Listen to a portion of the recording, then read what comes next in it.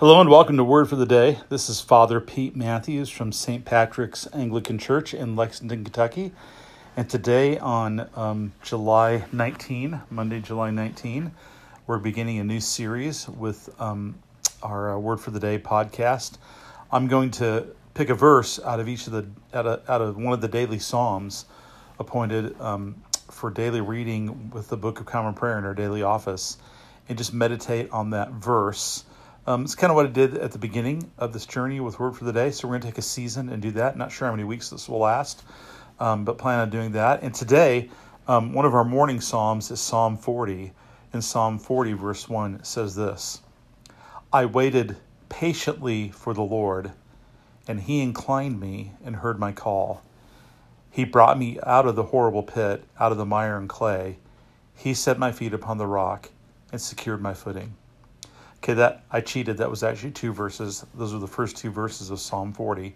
Psalm 40 verses 1 and 2. So let's draw a couple of thoughts out of this.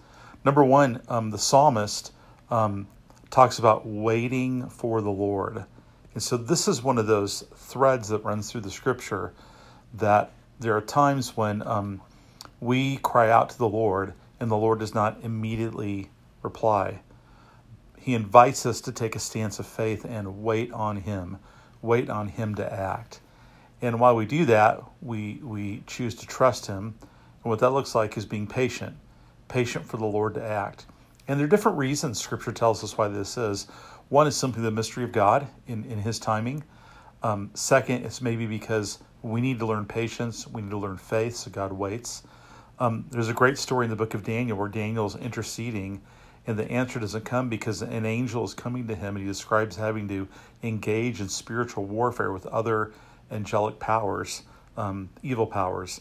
And so sometimes when we pray, that's what's going on in the spiritual realm, and we don't even see that. And so it is always a mistake to rattle off a prayer, pray at once, and if it doesn't happen quickly, think God is not acting.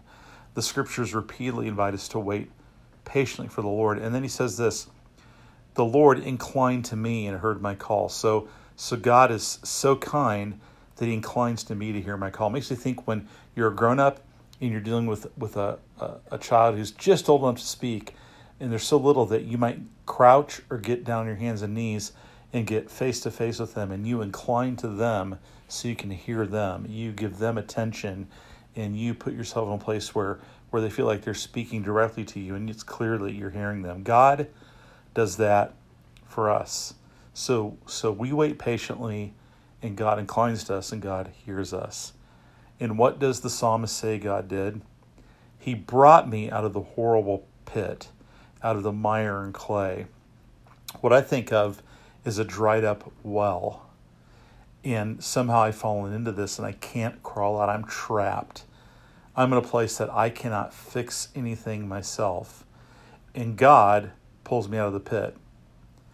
He pulls me out of the horrible pit, and he pulls me out of this mire and clay that I'm stuck in. But the second half of the psalm says he goes further than just pulling me out.